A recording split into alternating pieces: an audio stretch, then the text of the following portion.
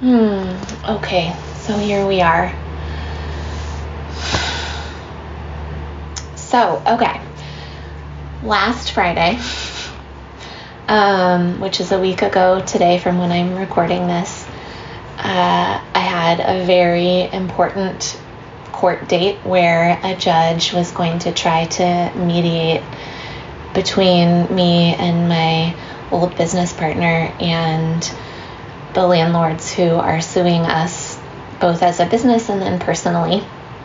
And it was the first time finally in over 18 months that there had been some sort of movement in this case. And for myself, I had a very particular desire, which is what we're going to talk about a lot today, for there to be an outcome that would make it all go away that day, right?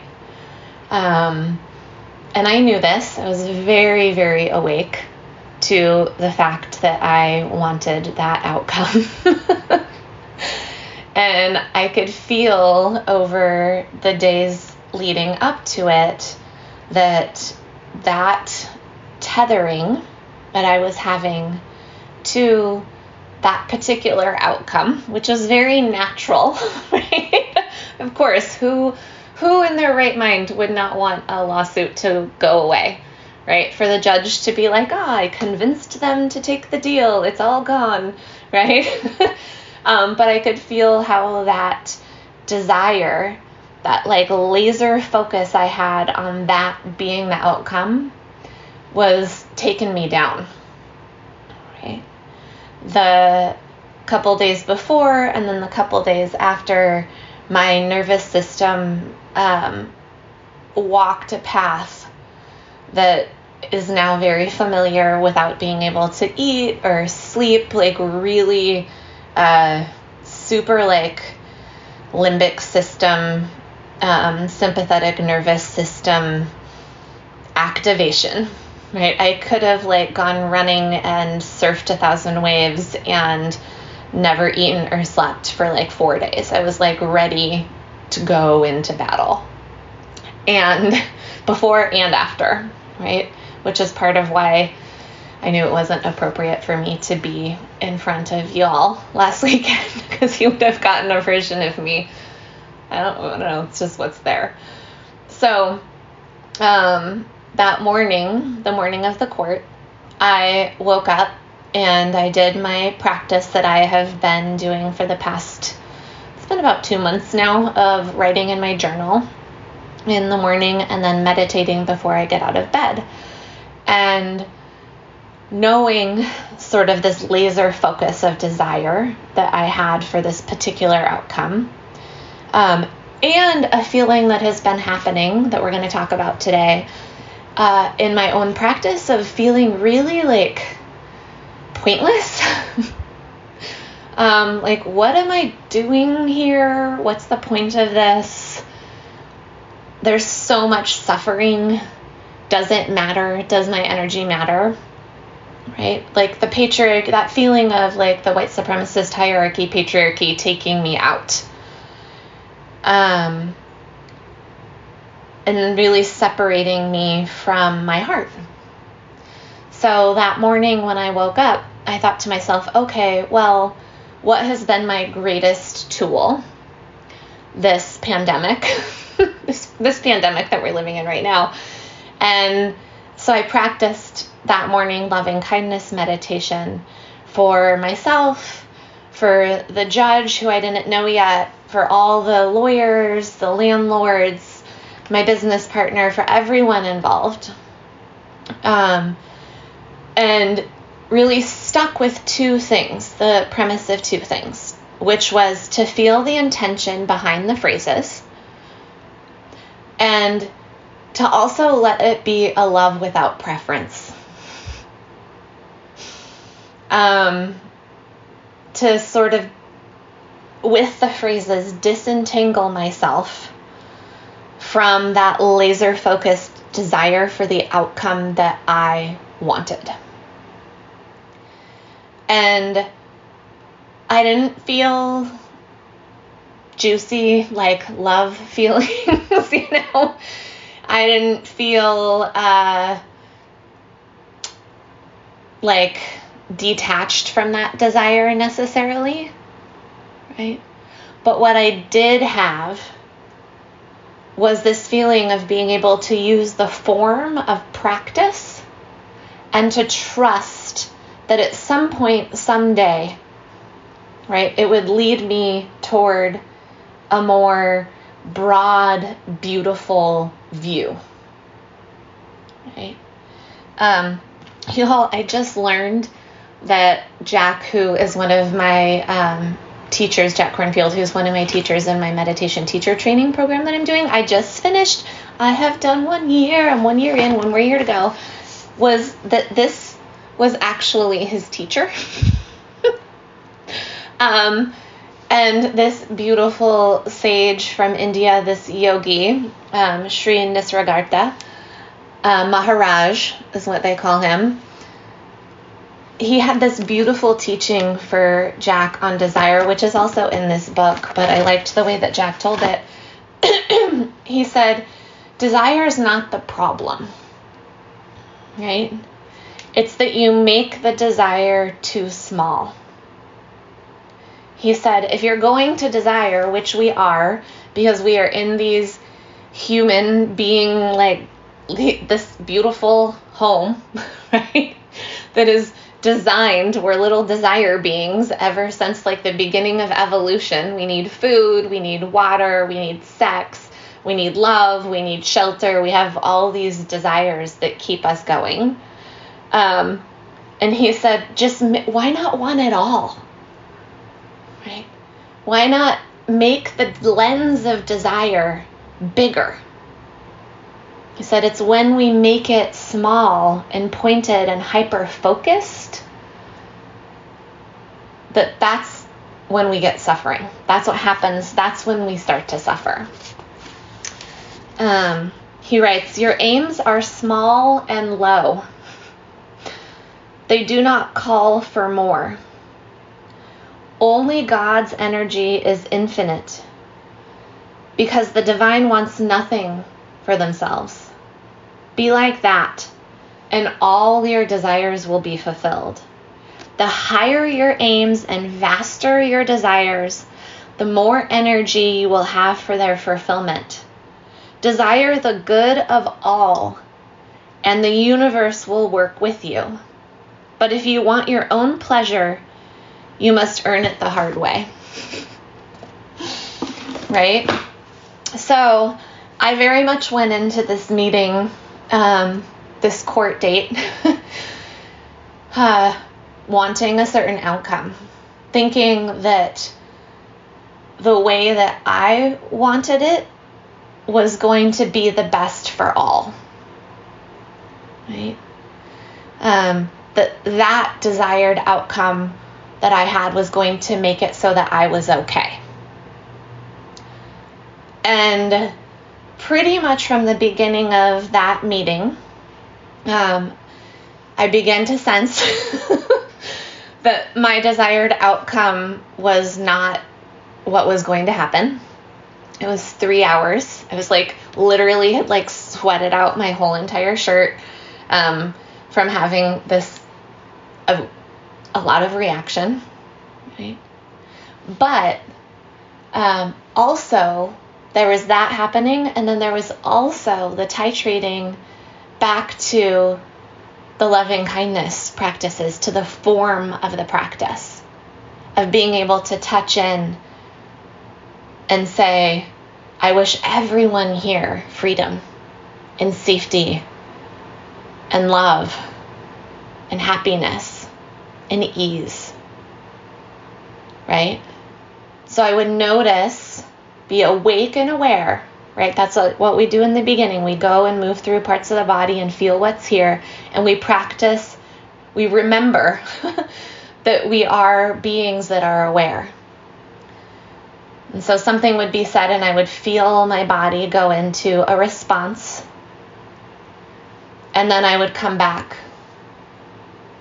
Freedom, safety, right? Love, ease for all of us here. And there was this way in which titrating between the two of them, like, kept me tethered to my heart. Kept me tethered to my heart. Right? And I have realized that in the past week when I've been thinking about this, because it was a very profound experience to be able to be in full reaction mode, like sweating my fucking shirt out. My heart like beating a million miles an hour, having not slept, barely eaten, you know.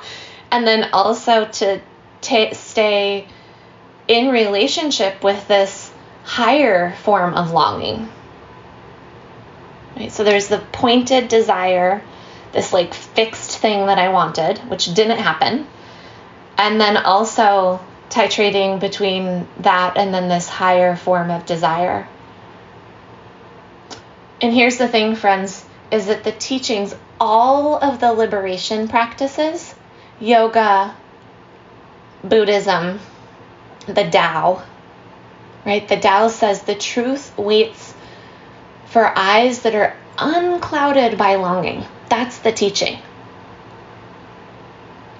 Right? And that's a question that we can start to bring in to our own practices. What does it feel like? What are those moments like when our eyes are unclouded by longing? To begin to hone our awareness and direct our awareness and be awake to those moments too. Right? And what's there then? And all of these liberation practices taste of freedom. Right? That's what Maharaj is talking about. He's saying that when the desire gets too small, it doesn't taste of freedom anymore. But when we let it widen and get huge and big and want it all, right, that is free. Like even just saying it, that is free. So in the psychology classes that I've been taking in my master's program, we talk a lot about healthy attachment versus unhealthy attachment. And this has been a very in vogue sort of topic lately, where there's books, I think it's called Attached, that came out a couple of years ago that was really focused on this. There's that book called Polysecure for those of us who are more polyamorous. And they talk about how attachment theory works. And there was this very famous study a long time ago where they started to look at babies and attachment. And one of the things that they noticed is that when there was healthy attachment is that the parent figure acted not as like, when I had my kid Veda, who just turned 21, so 21 years ago when I had my kid Veda, there was this very much this attachment parenting kind of thing, there's that word, where it was encouraged that Veda would always be with me, always on me, always there. And that's totally true, that all of that kind of helps when there's like a stable base. And also in these studies, they realized that what happens when there's a feeling of secure attachment between a caregiver and a child is that the child then has the freedom, right, to go off into the world and explore, knowing that there is a stable base to come back to, right? That the parent figure, the caregiver, is not going to disappear. You get it? And so I was thinking about this in terms of our practice, right? And this idea of form, right? And the stable base to come back to. And I think that that's a question to ask, is like, what is it for you? What is it for me? What is it for all of us? Right? How can we have healthy desire and healthy attachment, what does that look like in our lives? So that we're not disengaging from life, but that actually we have the freedom to desire big, to want it all, to go out there, knowing that we have this stable base to come back to inside of ourselves. That's a hot tip. Inside of ourselves. I'm just going to look at my notes really quick. So there's that. There's this beginning to discern the difference between healthy desire and the desire that takes us out. Right? And it could be something that in the next couple of weeks, I feel very interested in this, that we would be able to sort of notice those moments. Oh, I see the honed part of the desire that is like really taking me out. And then how can I be with that, right? Because this is just a part of it. How can I be with that in a way that is non-judgmental? Because here's the thing, as soon as that flavor of judgment comes in, I shouldn't be feeling this way, I should be feeling this way, that part in where my practice lately has felt sort of dry, right? And that's just how it goes. We go through parts of our practice where it doesn't feel as juicy. And my therapist this week said to me, think about your life, my dear. In the last couple of years, you think your practice is just going to like feel juicy with like the layers and layers and layers of stress that are on it? And then the invitation in that place is, how can I be with that, right? How can I be with the small, focused desires? How can I be with the feeling of pointlessness, right? From a compassionate, open, wider, more vast space inside of us that has that taste, that flavor of freedom, right? That flavor of freedom. I'm trying to find a quote for you here.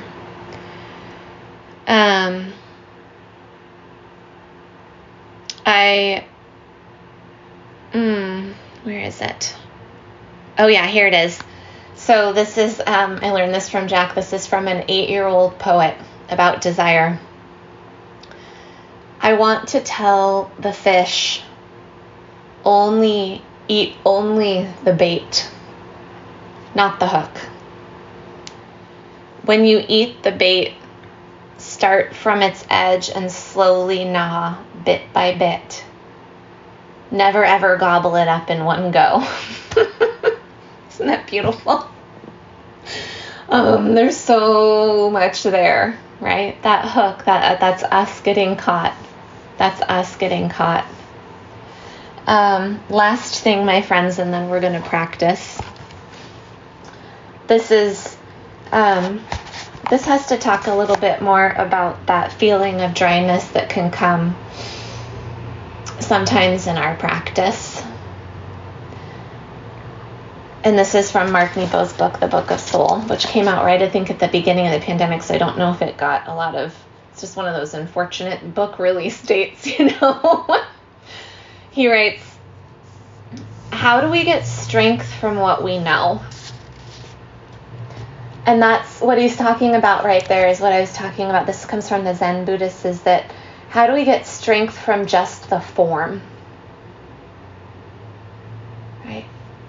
From me knowing, having the wisdom that morning to know to use the loving kindness practice, so that when I walked into that room, I walked in knowing that I had some sort of tethering to my own heart, right? To that, even if it didn't feel like it, to that longing to be in my heart, right? As Rumi says, right, there are love dogs crying out, you give your life to be one of them, because it is the longing in and of itself that's the thing, right? Oh, that was the first sacred poem I ever loved. Back to this. How do we get the strength from what we know? For sometimes the torch that lights our way, if held too close, can blind and burn us. You get it? That's that like pointed desire that's like right here. We can't see when something is right here. And many of us are compelled to a better way, though we can never live up to it. And so always fall short of what we aspire to. For integrity resides in bringing together who we are and what we do, though we'll never arrive at complete integrity any more than we can ever be done with breathing. Just take that in. We will never arrive at complete integrity any more than we will be done with breathing. Do you feel the grace in that? Do you feel that? Oh God, it just like, thank God. That's that titrating, right? There's what's happening. There's my nervous system having like a very activated experience in that court date situation. And then there's the like longing that I have to be in my heart. And then there's the gap between those two things, right? There's our aspiration and then there's what's actually happening. And that always is going to be. That's our circumstances as being human. Then he writes, my good friend Parker Palmer speaks of this irrevocable discrepancy between what is possible and what is real, not as something to avoid or remedy, but to live through. To be clear, Parker is not speaking about the hypocritical and dissociative gap exhibited by people like Heidegger, but more about the inevitable reach of our soul and our flawed aim as human beings. Our soul wants to grow. Our soul is longing for connection. And then there's the human part of us that is always flawed and imperfect, and that's just the way that it is, you know? He sees living through this tension between our dreams and our experience as the threshold of soul work. Parker speaks of this authentic effort, right, of living through the moments, which are most all the moments, of like that gap between aspiration and what's actually happening as the threshold of soul work. We stay connected to both, the aspiration and then what's actually happening. And then this is from Parker Palmer. I would argue that the best kind of leadership and citizenship comes from educating people to stand knowingly within this tragic gap. Knowingly within this tragic gap. Without letting the tension between reality and possibility pull them to one pole or to another. Just think about that in the world we live in right now.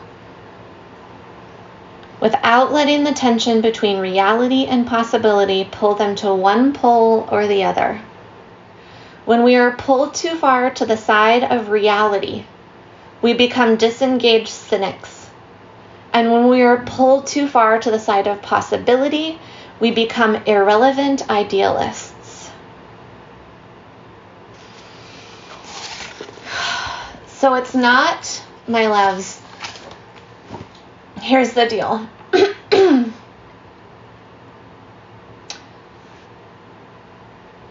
After that court date, where the outcome was not what I wanted, and will have very serious repercussions for the next 7 years of my life, 8 years probably, and my children's lives. And it's also an experience of, being in a court system that is set up to benefit people who have money. And I mean wealth, access to limitless lawyer fees and all of that, right?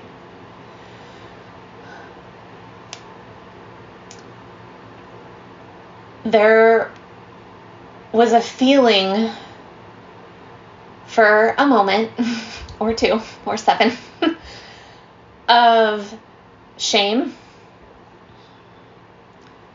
of what's the point of staying connected to my heart, right? And making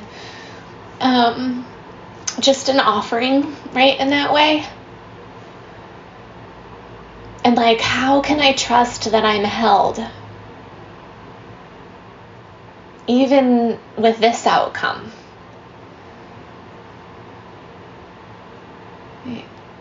And that, I think, is where desire gets us caught, is that our mind tells us that it needs to be this way in order for me to be okay. Right? But the truth of it is that I don't know that. Maybe this outcome is actually, well, it is, because it's what's happening. Maybe this is the way in which I will be okay. You know, it's widening. Always, always widening that desire. And trusting, like healthy attachment, healthy desire, that there's that stable base that I can come back to inside of myself. And then your homework for this week is to notice what it feels like when the desire is narrow, and then to feel like, notice in your life, what does it feel like when there's no desire? And it's in those moments where we get to touch in on joy and equanimity and contentment and kindness and appreciation and commitment. Okay, that's what I've got for you. You'll have a playlist there underneath in the comments for you.